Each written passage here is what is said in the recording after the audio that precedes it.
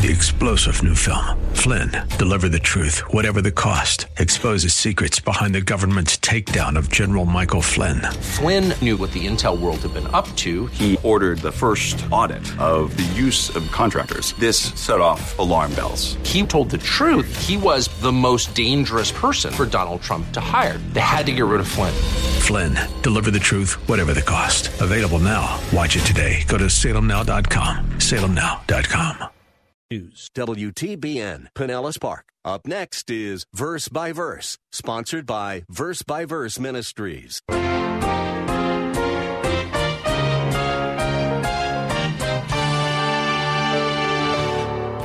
Here's what you want to keep in mind. Each of us has been given exactly what God wants us to have, and whatever we have is considered ours personally.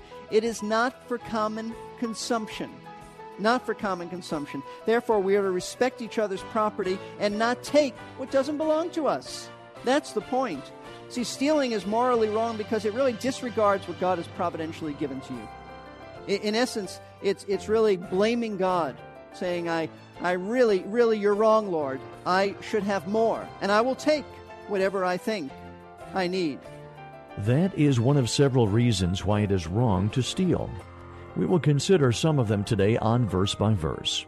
Pastor Steve Kreloff of Lakeside Community Chapel in Clearwater, Florida, is our teacher. He is leading us one commandment at a time through the 10 Commandments. Today he continues a 3-part message on the 8th commandment, do not steal. In 1960, Frank Sinatra played a World War II veteran who banded together some of his fellow vets to try to rob 5 Las Vegas casinos on New Year's Eve. Not long ago, George Clooney reprised the role of Danny Ocean in a trilogy of movies. As in many movies, the heroes of the story are actually crooks. We like them because they're not as bad as the people they battle against. But they're still crooks. Once we start comparing one person's behavior against another's, such as happens with Oceans 11 through Oceans 13, right and wrong can get pretty scrambled up. When that happens, we need to turn back to God's absolute standards to sort it all out. Let me explain something. A common rationalization for this type of larceny is that it's really okay to steal from a successful company because, you know what, they have plenty of money. They won't miss it. Besides, they pay me so little, they owe it to me. I'll get it in paper clips if I have to, but I'll get it. Listen, this is nothing more than the old Robin Hood syndrome. Robin Hood is a hero in our day. He's been a hero for many years. But he was a crook. He was a crook. In his line of thinking, it's all right to rob from the rich in order to help the poor. Listen, robbing is robbing. It's wrong. It's all stealing, regardless of how petty the item is, regardless of who you take it from, how much they have, it is stealing, and it morally is wrong. It violates the 8th commandment. And let me tell you the real tragedy. There are 2 things, the real tragedy of taking these petty items. The real tragedy about taking inexpensive items is that not only do you compromise your integrity and your testimony for Christ over petty stuff, I mean, that in and of itself is bad. That you would lose your testimony over stamps or paper clips. I mean, that's just nonsense. But the real tragedy here and the real danger is that once you begin to do that and you violate your conscience with little things like that, you'll be more inclined to steal bigger things because your conscience becomes hardened. Nobody starts out by taking someone's car. No one starts out stealing by robbing a car. There were a series of many decisions along the road before it escalated into something major like that. So don't think a paperclip, oh, it's nothing. You do that, and you can hurt your testimony over something that costs less than a penny, as well as violating your conscience, which gets harder and harder and harder. So that when the really important, significant issues, expensive issues, I should say, are facing you, you've got a hardened heart. So the first question that helps us to understand this 8th commandment is, what does it mean to steal? How do we do it? And the answer is, it means to take anything that doesn't belong to you, regardless of what it is. It's not yours. So if you have done that, then make restitution. Get it back. If you need to speak to an employer, then do it. It'd be very humbling, but that's what the Christian life calls us to. Second question that helps us to understand the eighth commandment is this: why is it a sin to steal? Why exactly is it a sin to steal? That's a very important question to ask, because I'm convinced that unless you understand the moral reasons behind this prohibition against stealing, you really won't have deep-seated convictions against it. You really won't hate it. It's something you ought to understand, something that you ought to shun because you understand the immorality of it. Why is stealing such a terrible thing to do? Well, the basic reason is because to steal really shows a lack of respect, a lack of love for other people and their property. That's a given. I think we all understand that. And as we've said before, one purpose of the Ten Commandments is to demonstrate that we love God, and that's the first few commandments. And then the second commandment, Jesus said, second most important commandment is that we love our neighbor as ourselves. So if you love your neighbor, you don't take anything from him. That's the basic reason. But there are three other reasons that are not so obvious that really are related to the sin of stealing. And I want to share these with you. I'd encourage you to take notes on this. These are often issues that we don't even consider concerning stealing, but it's what makes stealing so immoral. First of all, stealing stems from a lack of trust in God to provide properly for us. It's really an attitude that says, God, you have not provided properly for me. I need more. I'm not trusting you to do it, so I will steal. Let me explain. The reason why stealing exists at all, in the first place, is because somebody has something we want, so they steal it from us, or somebody has something or something I should say they want, so they steal it from us, or somebody has something we want, so we steal it from them. But no one would possess anything that could be stolen if God hadn't given us that possession. That's a profound statement. I'm going to develop this right now. See, the foundational biblical truth that makes stealing so wrong is that God has established the individual's right to private property. We take that for granted. Well, of course, private property, yes. But that's a God-given right. That's not intrinsic. God, who ultimately owns everything, has granted each of us the right to have personal possessions. He owns everything. Psalm 24, verse 1, the earth is the Lord's and all it contains, the world and those who dwell in it. Psalm 50, the Old Testament, Psalm 50, verses 10 through 12 say the same thing. Let me read this to you. For every beast of the forest is mine, the cattle on 1,000 hills. I know every bird of the mountains, and everything that moves in the field is mine. If I were hungry, I would not tell you, for the world is mine, and all it contains. Everything belongs to God. When you walk outside and you see the birds, that belongs to God. You see trees, that belongs to God. Everything belongs to Him. Deuteronomy 8:18 says, but you shall remember the Lord your God, for it is He who is giving you power to make wealth. The only reason that we possess anything is because it's on loan from God. That's why. God says, I've given you the power to become wealthy, to acquire material things. And the primary way God does that is through the process known as hard work. Hard work. We work for what we get. Now, there are some exceptions to that, but that's basically the way it is.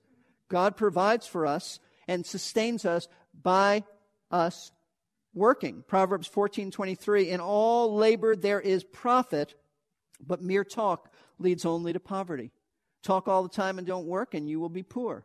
Work hard, and you will acquire material goods. And 1 Thessalonians 4:11 and 12 says, make it your ambition to lead a quiet life and attend to your own business and work with your hands. And then at the end of this, Paul says, and not be in any need. In other words, that's how God, through hard work, meets our needs.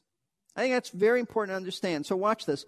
By implication, then, the eighth commandment affirms that God, as ultimate owner of everything, has granted us the right to be in possession of things. See, whatever you own, it didn't come to you because you were in the right place at the right time, or somebody just liked you, or you happened to catch a break, or somebody will say, which is such an unbiblical expression, it's just good luck. I just have good luck. It was my fortune.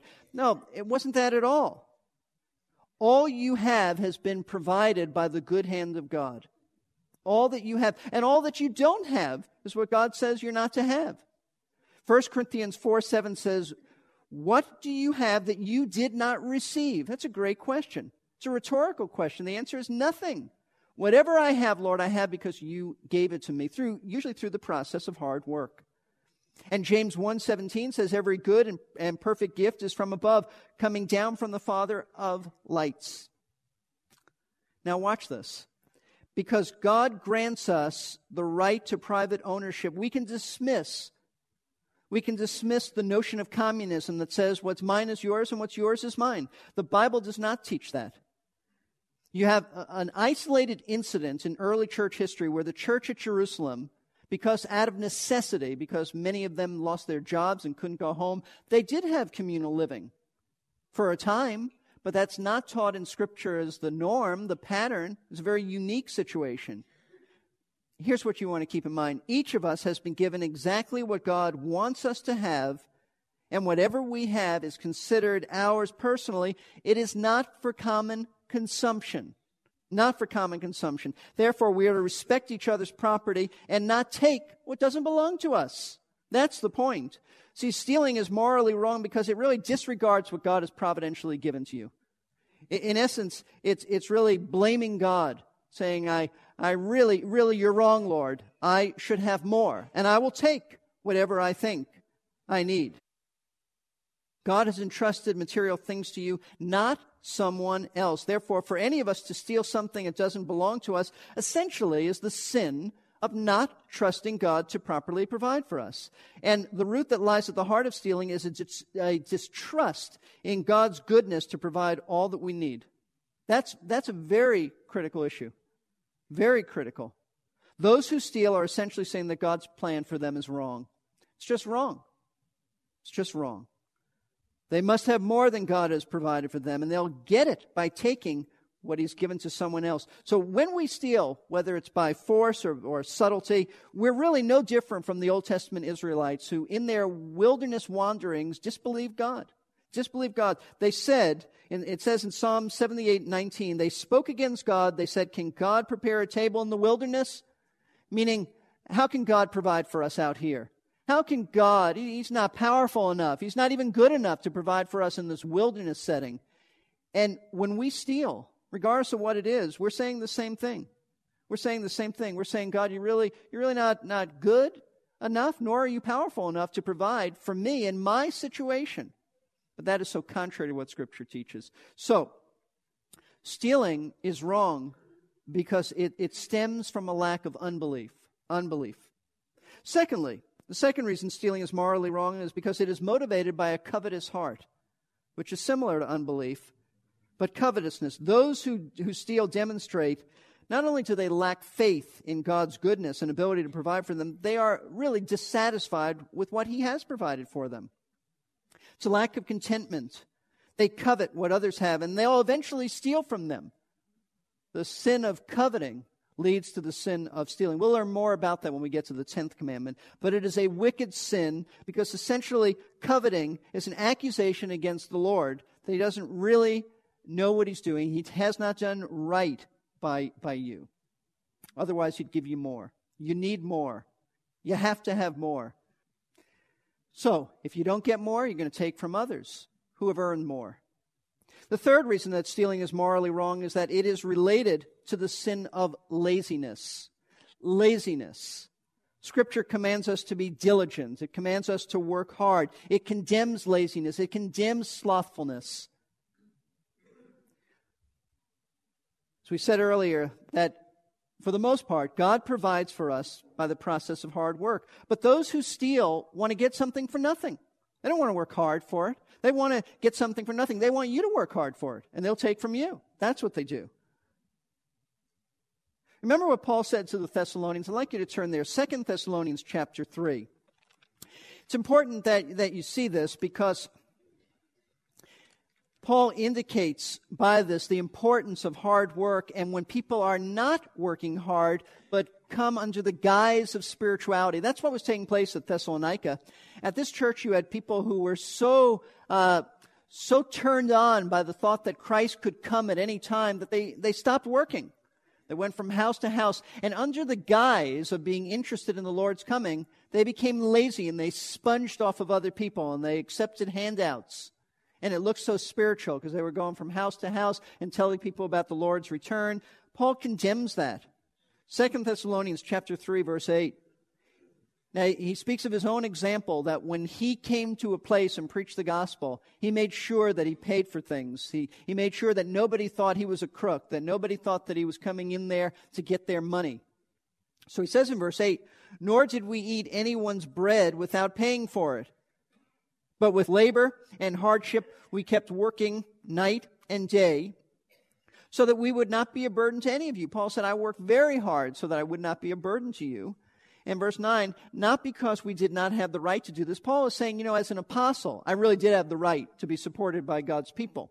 But he didn't take that right. He said, but in order to offer ourselves as a model for you so that you would follow our example, so that you would not be taking from anybody, but you would be giving. And then notice this, verse 10.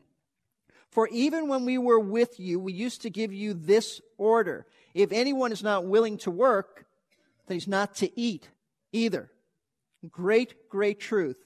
Scripture teaches that if someone is capable of working, and they do not, then we are not to give them any handouts, because, folks, that just encourages laziness, and it gives them the opportunity to steal under the guise of charity.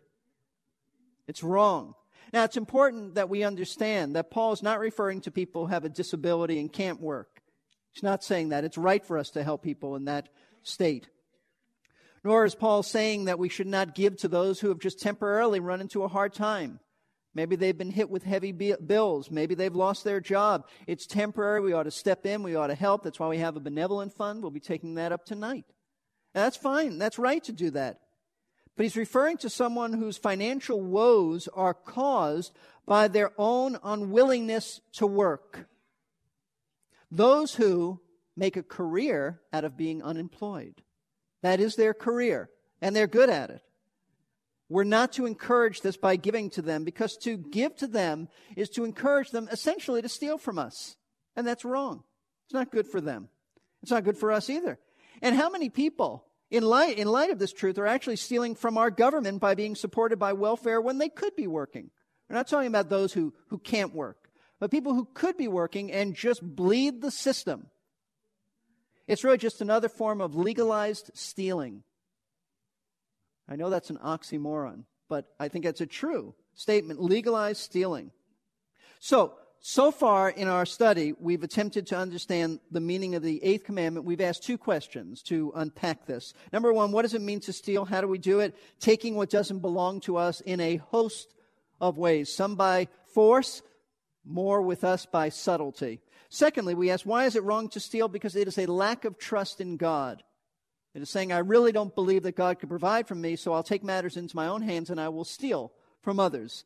And also it is motivated by covetousness, a lack of being content with what God has given you. He hasn't given you as much as He's given other people. And He's given you more than He's given some other people. Just be content. And number three, it does encourage laziness. It encourages getting something you didn't work for. But there is a third question, and perhaps the most important question that we can ask this morning. What positive virtue does the eighth commandment encourage us to cultivate? As we said, God is not interested that you only refrain from stealing. There's something more in this commandment, and for that, you really need to turn in your Bibles to Ephesians 4. Turn in the New Testament, Ephesians chapter 4, verse 28. One of the most astounding verses about this whole issue concerning not stealing. When I discovered this verse some years ago, it just blew my mind. It is so incredible, and it's not what I would have thought the Bible would say. Imagine that. Ephesians 4, verse 28. Paul says, and he's talking about old man, new man. The old man is what you were before coming to Christ. The new man is what you are now that you are in Christ. But sadly enough, we carry old man baggage into the new life, and we need to get rid of it. We carry things from our non-Christian days, attitudes and behavior patterns, into the Christian life, and Paul says, take it off. Take it off and discard it. In verse 28, he tells us what a thief must discard. He who steals must steal no longer, but rather he must labor, performing with his own hands what is good. Okay, so if you steal, stop stealing and work hard. But watch this. So that, here's the purpose, so that he'll have something to share with one who has need. Is that an amazing truth? It's a marvelous verse in Scripture because it not only tells us that once we come to faith in Christ, we should never steal again, since stealing is characteristic of the unsaved. That's the way we once were. But this verse also reveals that one of the marks, and note this, one of the marks of a converted individual is that instead of taking from others like we once did, now we work hard in order to earn enough money not only to take care of ourselves and our families, but we want to earn enough money to take care of those who are needy outside of our families. That's why this is an amazing verse. You see, a true believer is not only to take care of himself and his family, but Paul says he's to work hard enough to earn enough money to meet the legitimate needs of others, especially, the implication is especially those in the body of Christ, though not limited to that. In other words, the positive virtue, folks, implied in the 8th commandment is generosity. Generosity. God is not only interested that you stop stealing, He wants you to cultivate the virtues of generosity and liberality in giving to others. See, generosity is actually a very strong evidence of God's grace at work in your life. Those who have been saved by grace are gracious in giving to others. And I'd like you to look at 2 Corinthians chapter 8, and if you'll keep your place there, we're going to refer to these chapters several times. 2 Corinthians chapter 8, beginning at verse 1. Now, 2 Corinthians 8 and 9 speak about giving, but more than giving, they speak about generosity. Generosity. Paul's arguing for the Corinthians to be generous in giving money, taking a collection for the poor Jewish believers stuck in Jerusalem without any job, and now the church is bearing in Jerusalem the whole weight of this, and Paul wants Gentile churches around the Roman Empire to take up collections and give. And the Corinthians were a little slow in doing this. So Paul writes in chapter 8, verse 1, "Now, brethren, we wish to make known to you the grace of God which has been given in the churches of Macedonia." Churches of Macedonia were those churches in the northern part of Greece. The area known as Macedonia would be the Philippians, the Thessalonians, the Bereans, and perhaps other churches we're not aware of. But that's what he's talking about. He said, I want you to know about God's grace at work in these believers to the north of you. Second verse, that in great ordeal of affliction, their abundance of joy and their deep poverty overflowed in the wealth of their liberality. All this means is that they were dirt poor, and yet they gave money. Though they were below the poverty line, they enjoyed giving their money. They were generous. That's what he means. The great ordeal of affliction was that they were dirt poor. And yet they had an abundance of joy. They enjoyed giving. They didn't give because somebody laid a guilt trip on them. They didn't give because they felt pressure. They didn't give for any other reasons except they wanted to. It was joyous for them, and their giving overflowed. Verse 3, "For I testify that according to their ability," and Paul writes, "and beyond their ability, they gave of their own accord." I didn't ask them to do this. But they gave. And Paul says in verse 4, "They were begging us with much urging for the favor of participating in the support of the saints."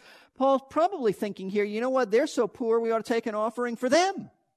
But they pleaded with Paul for the joy that would come into their hearts if they could just give.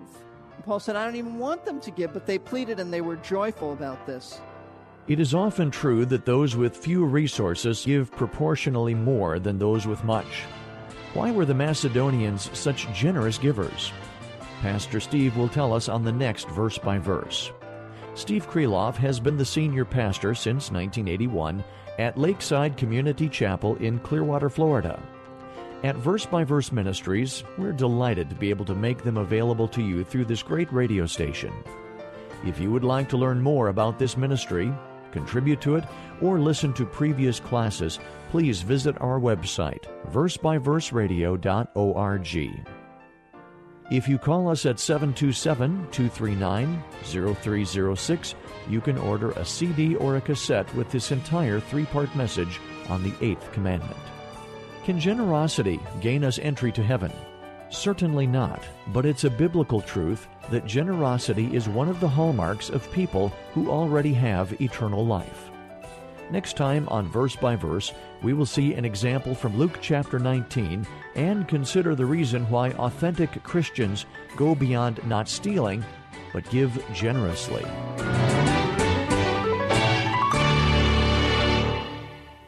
You've been listening to Verse by Verse, sponsored by Verse Ministries. This program was pre-recorded. To learn more, including how to donate to this ministry, visit versebyverseradio.org. That's Verse. If you're concerned about 3-star General Michael J. Flynn, head of the Pentagon Intelligence Agency, knew all the government's dirty secrets. He was one of the most respected generals in the military. Flynn knew what the intel world had been up to. He understood its funding. He ordered the first audit of the use of contractors. This set off alarm bells. The explosive new documentary, Flynn, Deliver the Truth, Whatever the Cost, uncovers the facts behind this scandal. Flynn told the truth. He was the most dangerous person for Donald Trump to hire. I find out the worst enemy that I'm going to face in my life is right here in America. They took my assessment and they wanted me to change it. And I was like, I'm not changing it. They had to get rid of Flynn. With in-depth interviews, archival footage, and never-before-seen personal records of the man behind the headlines. I just felt like I was drowning. Flynn, Deliver the Truth, Whatever the Cost. Available now. Watch it today. Go to salemnow.com. salemnow.com.